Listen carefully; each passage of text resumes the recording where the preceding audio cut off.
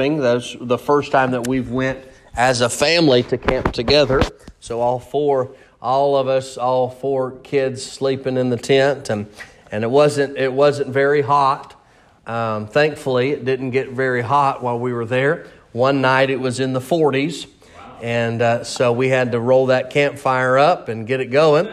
And the girls did get a couple of them, I'm cold, and so they had to wrap a little bit tighter in their blankets, and they made it through the night. But it was such a good time, and I did not catch any fish. I am such the great fisherman, and we spent a couple hours out there fishing, and we caught a big nothing, and it was a good time. Had a good time with the family. And you have your Bibles, take it to the book of Acts, chapter number 1.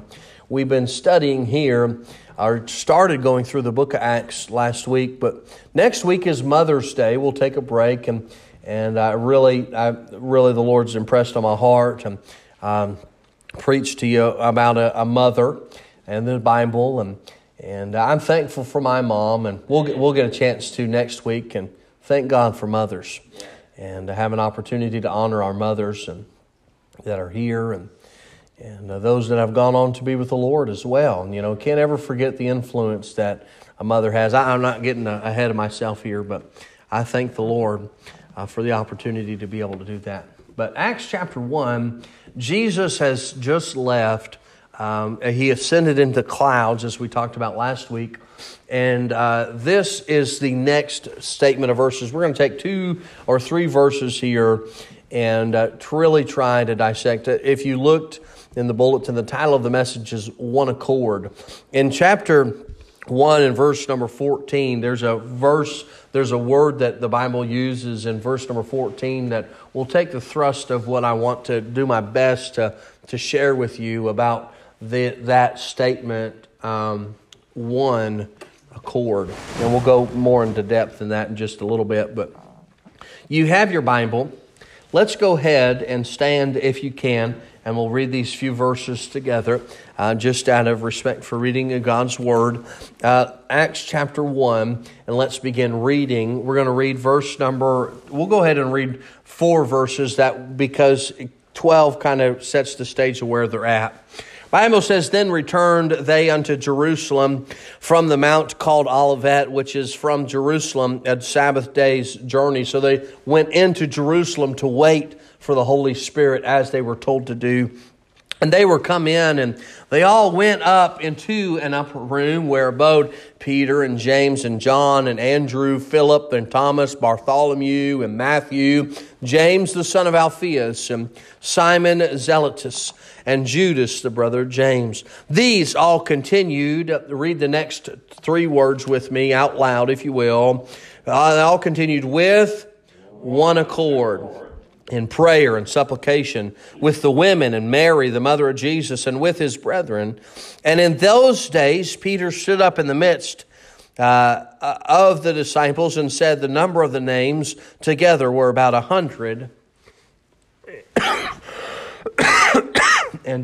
Let's pray. Lord, we've prayed this morning already. But ultimately, I ask you right now that you'd give me the ability to speak what you want me to speak. Lord, I also ask that we as a church, we would have this, what the Bible talks about here in Acts chapter 1, being one accord. I truly believe that this is what you want for us. This is what you desire for every church, every believer, is to be in that one accord. And Lord, help me to convey the thoughts that you want me to. We love you. Thank you. Thank you. You are truly the best thing that has ever happened to me. Yes, yes, yes. Love you, Jesus. And amen. You all may be seated. Thank you for standing. As we look in this text, though, we just break it down a few verses here. Verse number 12 tells us the place that they went was into Jerusalem. Verse number 13 tells about the specific place that they went. They did not only just go into Jerusalem, but they went into a specific place. They went into an upper room. Now, I don't know if it's the same upper room that the disciples had gathered for the Last Supper. I don't know if it's the same room or not, but it is described as an upper room. Maybe it might be the upper room that they met with Jesus on the Last Supper, but it doesn't really matter where it was. Ultimately, it matters that they were all together in one room, waiting what they were supposed to do, waiting for the Holy Spirit. Yeah. See, what was taking place is they were simply doing what they were told to do. They were simply obeying what God had commanded them to do. Yeah. Too many times in our own Christian life, when God commands us to do something, we want to do our own thing. But they simply did what God wanted them to do. And they were waiting for the Holy Spirit. Waiting. But while they were there, we not only see the place that they were, but who were the people that were there. In verse number 13, the Bible tells us that in the upper room there was Peter and James and John and Andrew and Philip and Thomas, Bartholomew and Matthew and James the son of Alphaeus and Simon the Zealotous and Judas the brother of James. Who are those men? Those men are what we would call the 12 disciples, only they're missing one. That's Judas. Because Judas betrayed Jesus and then went and killed himself. These were the 11 that were left. These were the 11 that met with Jesus in the Last Supper. These were the 11 disciples that were left. Now, the Bible gives us 4 different times in the Scripture, it tells us or gives us the list of the disciples. This is the only list in the Bible that leaves out Judas the Iscariot. Judas was no longer with them. Judas was no longer a part of that. Judas was no longer with these disciples. But then you'll notice they were not the only ones in the upper room. They were not the only disciples that were in the upper room. And if you later on and you look in verse number 14, there was Mary, the mother of Jesus, was in the upper room. Now, I will want you to know this too. This is the last mention of Mary, the mother of Jesus. Look, if she is so important to the church, this was the last time she was ever mentioned. She ain't ever mentioned again in the Scriptures. And the Bible says, and his brethren. Now, I don't know for sure, but it almost makes me think that his brothers, Jesus' own brothers, were in the upper room as well. Yeah. But not only was Mary the mother of Jesus and possibly the brothers of Jesus, because before her brothers, Jesus' brothers, were unbelievers. They did not believe in Jesus. They did not believe that Jesus was who he said he was. For whatever reason, they did not agree. But at some point, they believed. I don't know if this is the experience that made them believe that. But as they sat in this upper room, and verse number 15 tells us how many there were. About 120. So we see that the place that they are gathered in is the upper room, and the people that are gathered there was about 120, his disciples, Mary, the mother of Jesus, and his brethren. And again, I would tend to think that it's his own brethren, but I'm not going to definitively tell you that that's what that means. But they are gathered in the upper room, 120, waiting on the Holy Spirit. Now, I will say this too, that the only person that can give us the Holy Spirit is God. That's right. Nobody came down and gave them the Holy Spirit except God. Amen. Amen. When I got the Holy Spirit, no man or no individual gave me the Holy Spirit. It was God that gave me the Holy Spirit. The Bible says in this verse, in verse number 14, now let's read the thrust of the idea that I have, if you will. In verse number 14, these all. Who's these all? These 120 that were there continued. Read the next three words with me one more time. With one accord. So I have one thought, one point. Number one is one accord. What does that word mean? One accord. Let's just put it into perspective. If you will, I'll try to define it for you. It's kind of like unanimously. Everybody together unanimously. If we went around the room today, I don't know, there's a good group of people here this morning, but I would say that there might be a handful of people that would agree on their favorite color. Right? I would say my favorite color is blue. And who else's favorite color is blue? You know what? That's not unanimously.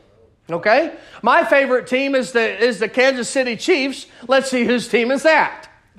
I'm the only one in the room. That is not unanimously. Y'all need to get on board. You hear me? Get on board with it. If we went around the room, there's many things in this room that it's not going to be unanimous. But if we went around the room, I would hope that it would be unanimous. We're all part of the family of God. But may I say to you that there's a big possibility that there's somebody who sits in this church who is not a born-again believer, and we're not all on the same page. That's right. That's right. That's right. We're not all unanimously. Do you know how many things that we could agree on? Unanimously? Nothing? Come on, right?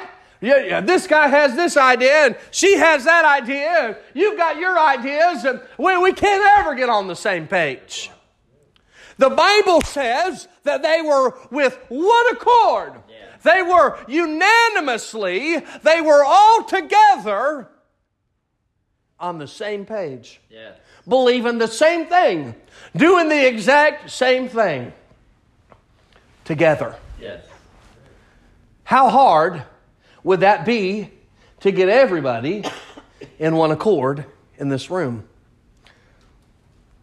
on a football team, on a baseball team? Don't be hating on the Houston Astros, right? Or the Indians?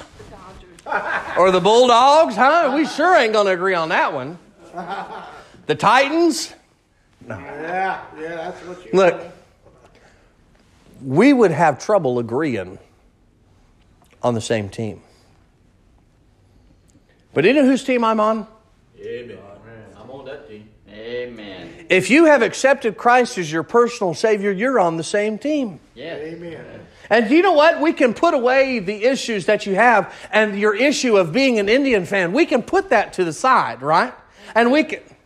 I better quit before I make somebody mad. We can put those things to the side and unanimously come together as a group, as a born-again believers, and unanimously forget those issues that we have against each other and those issues that, well, I don't like how she does this, or I don't like what they do over there, or I don't like what's going on over here, and put those aside and come together unanimously for the church, for God, for the things of Him, and come together with one accord.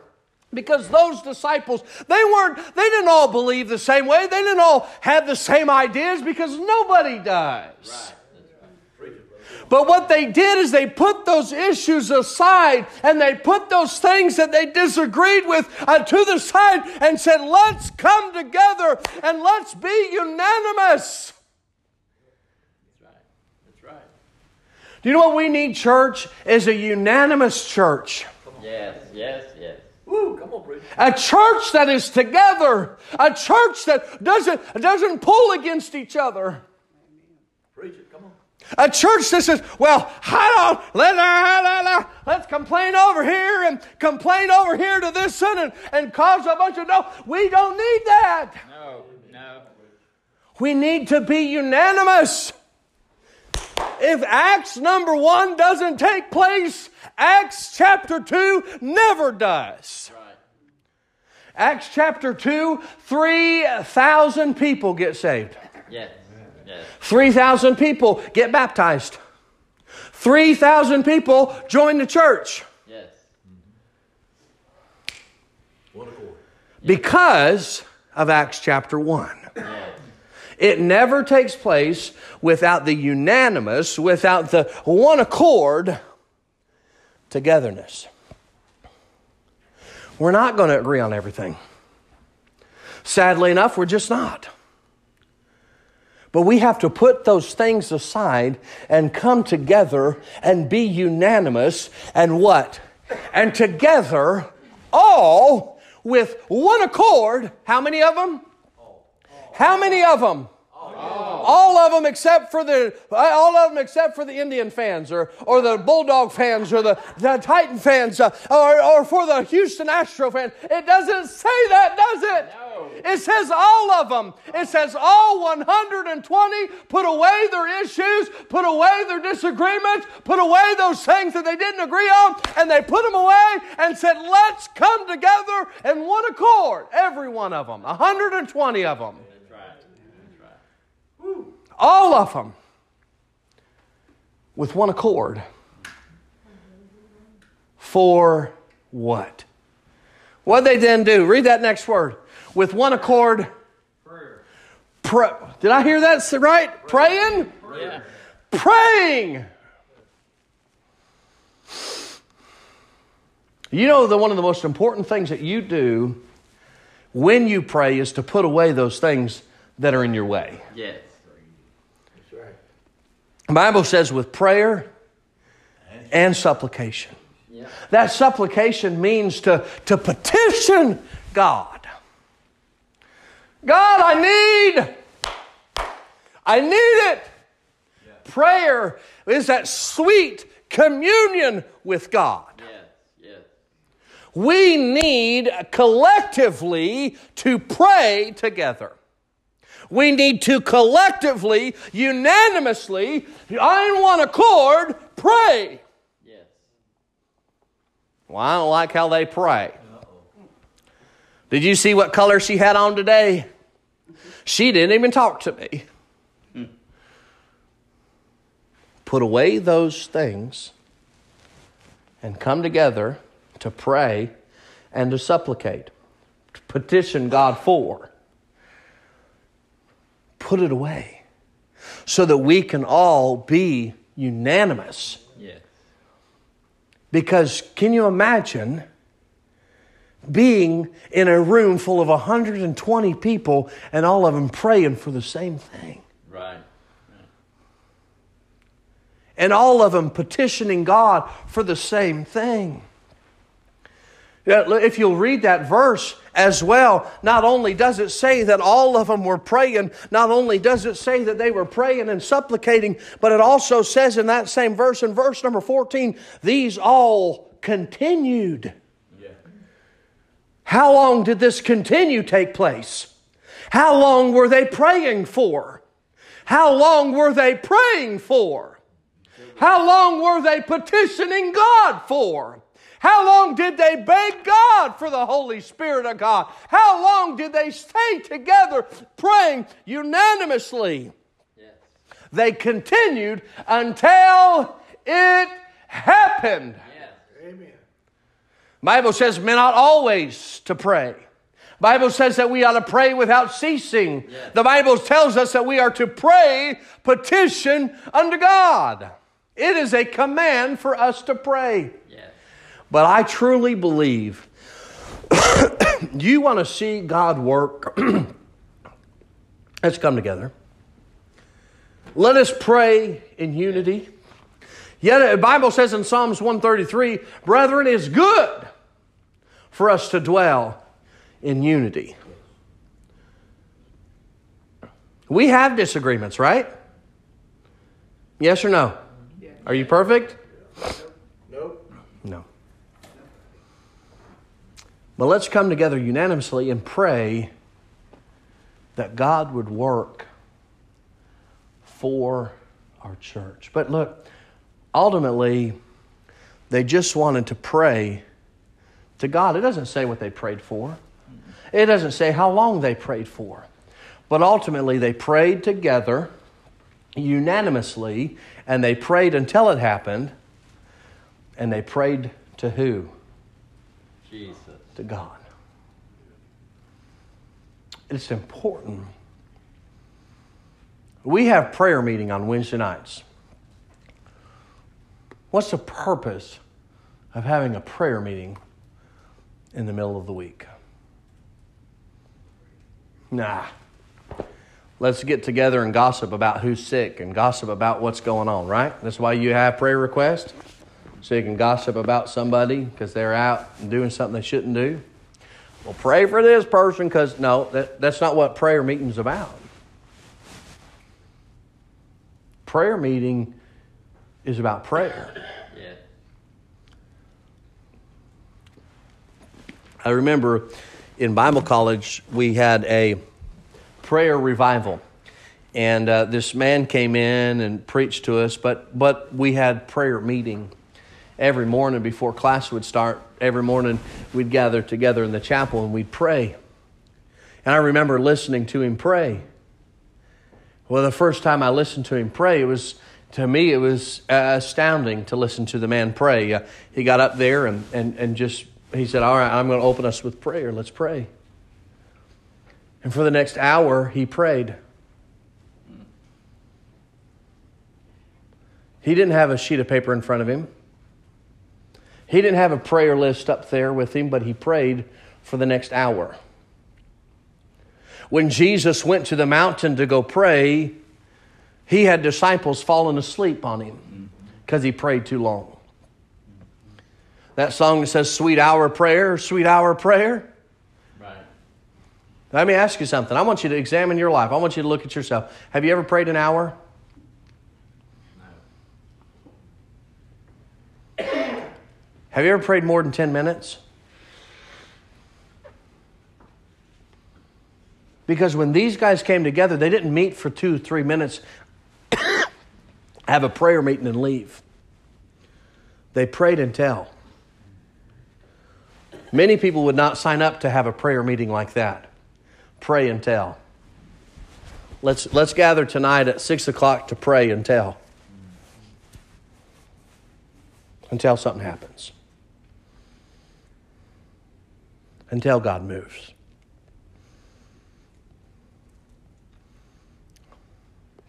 How many of us would sign on? See, these disciples, they wanted to pray. But not only did they pray, but they prayed in one accord. 7 weeks ago, we met together 9 weeks ago, I don't know how long ago it was, we met together on a Sunday night. And we prayed. And I firmly believe we prayed unanimously. Yes. Yes. Guess what God did when we prayed unanimously? Yes. 6 or 7 people got saved. Yes. Family joined the church. Yes. Because that's what we prayed for. That's right. Do you know what I want God to do again? I want God to answer our prayers. Yes.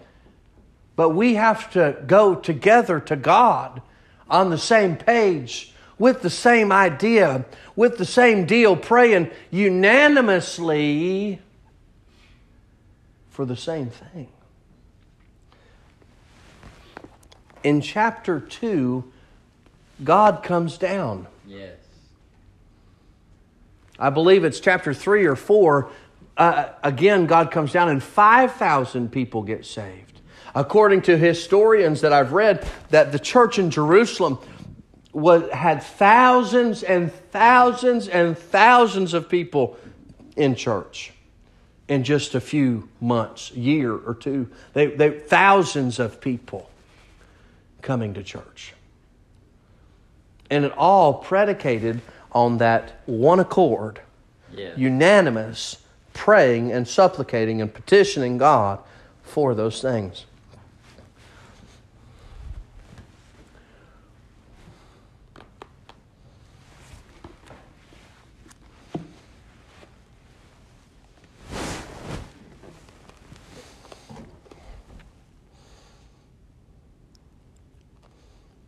They didn't stop. They didn't stop praying. They continued praying. So I ask you this. I'm done. I'm going to close. Can we pray unanimously? Can we put our differences aside and truly approach the throne of God for our church? For us, for this community, for this neighborhood, for our county, that God would help our church reach our neighborhood. Can we? Can we pray that people get saved and people get baptized and folks join the church? Can we join together in praying?